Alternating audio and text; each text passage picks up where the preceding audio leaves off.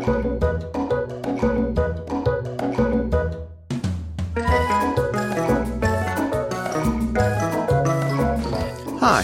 I'm Dr. Allen of Jones Animal Hospital, and this is your Weekly Pause.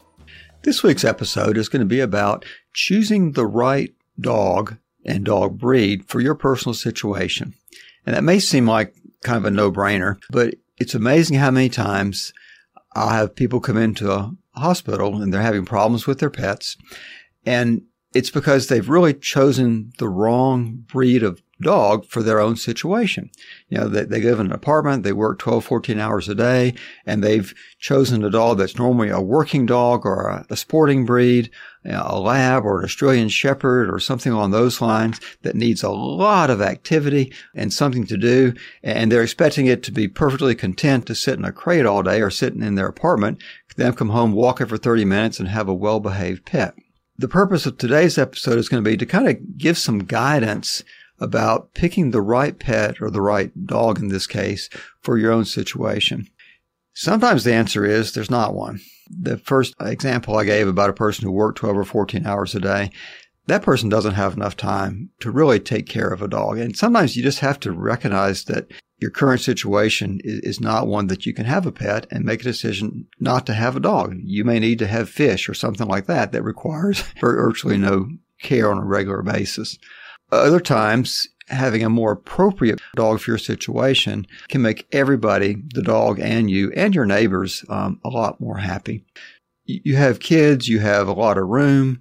Having a rambunctious sporting breed, probably the perfect explanation. You know, a good lab that loves to chase the ball and chase the frisbee and go swimming, you know, that's great. If you live in a relatively sedentary life, you have health problems yourself, or the thing you enjoy is sitting watching TV, you want the dog to sit there on the couch with you and share your popcorn, you probably don't want a dog that's real active. You want something that's kind of a quieter temperament, not one that needs a lot of vigorous, regular exercise.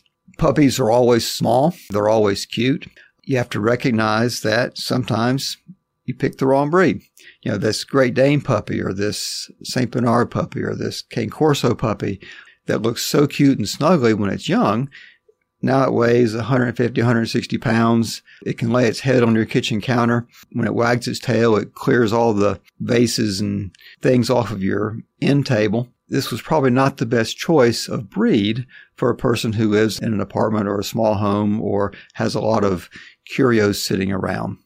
Likewise, if you have small children, rambunctious kids, sometimes having a small, more fragile breed might not be the best choice. Now, any breed can adapt to any situation. Any individual of a breed can adapt to any situation. But speaking in generalities, picking the right size and the right temperament of a pet for your personal situation just makes sense.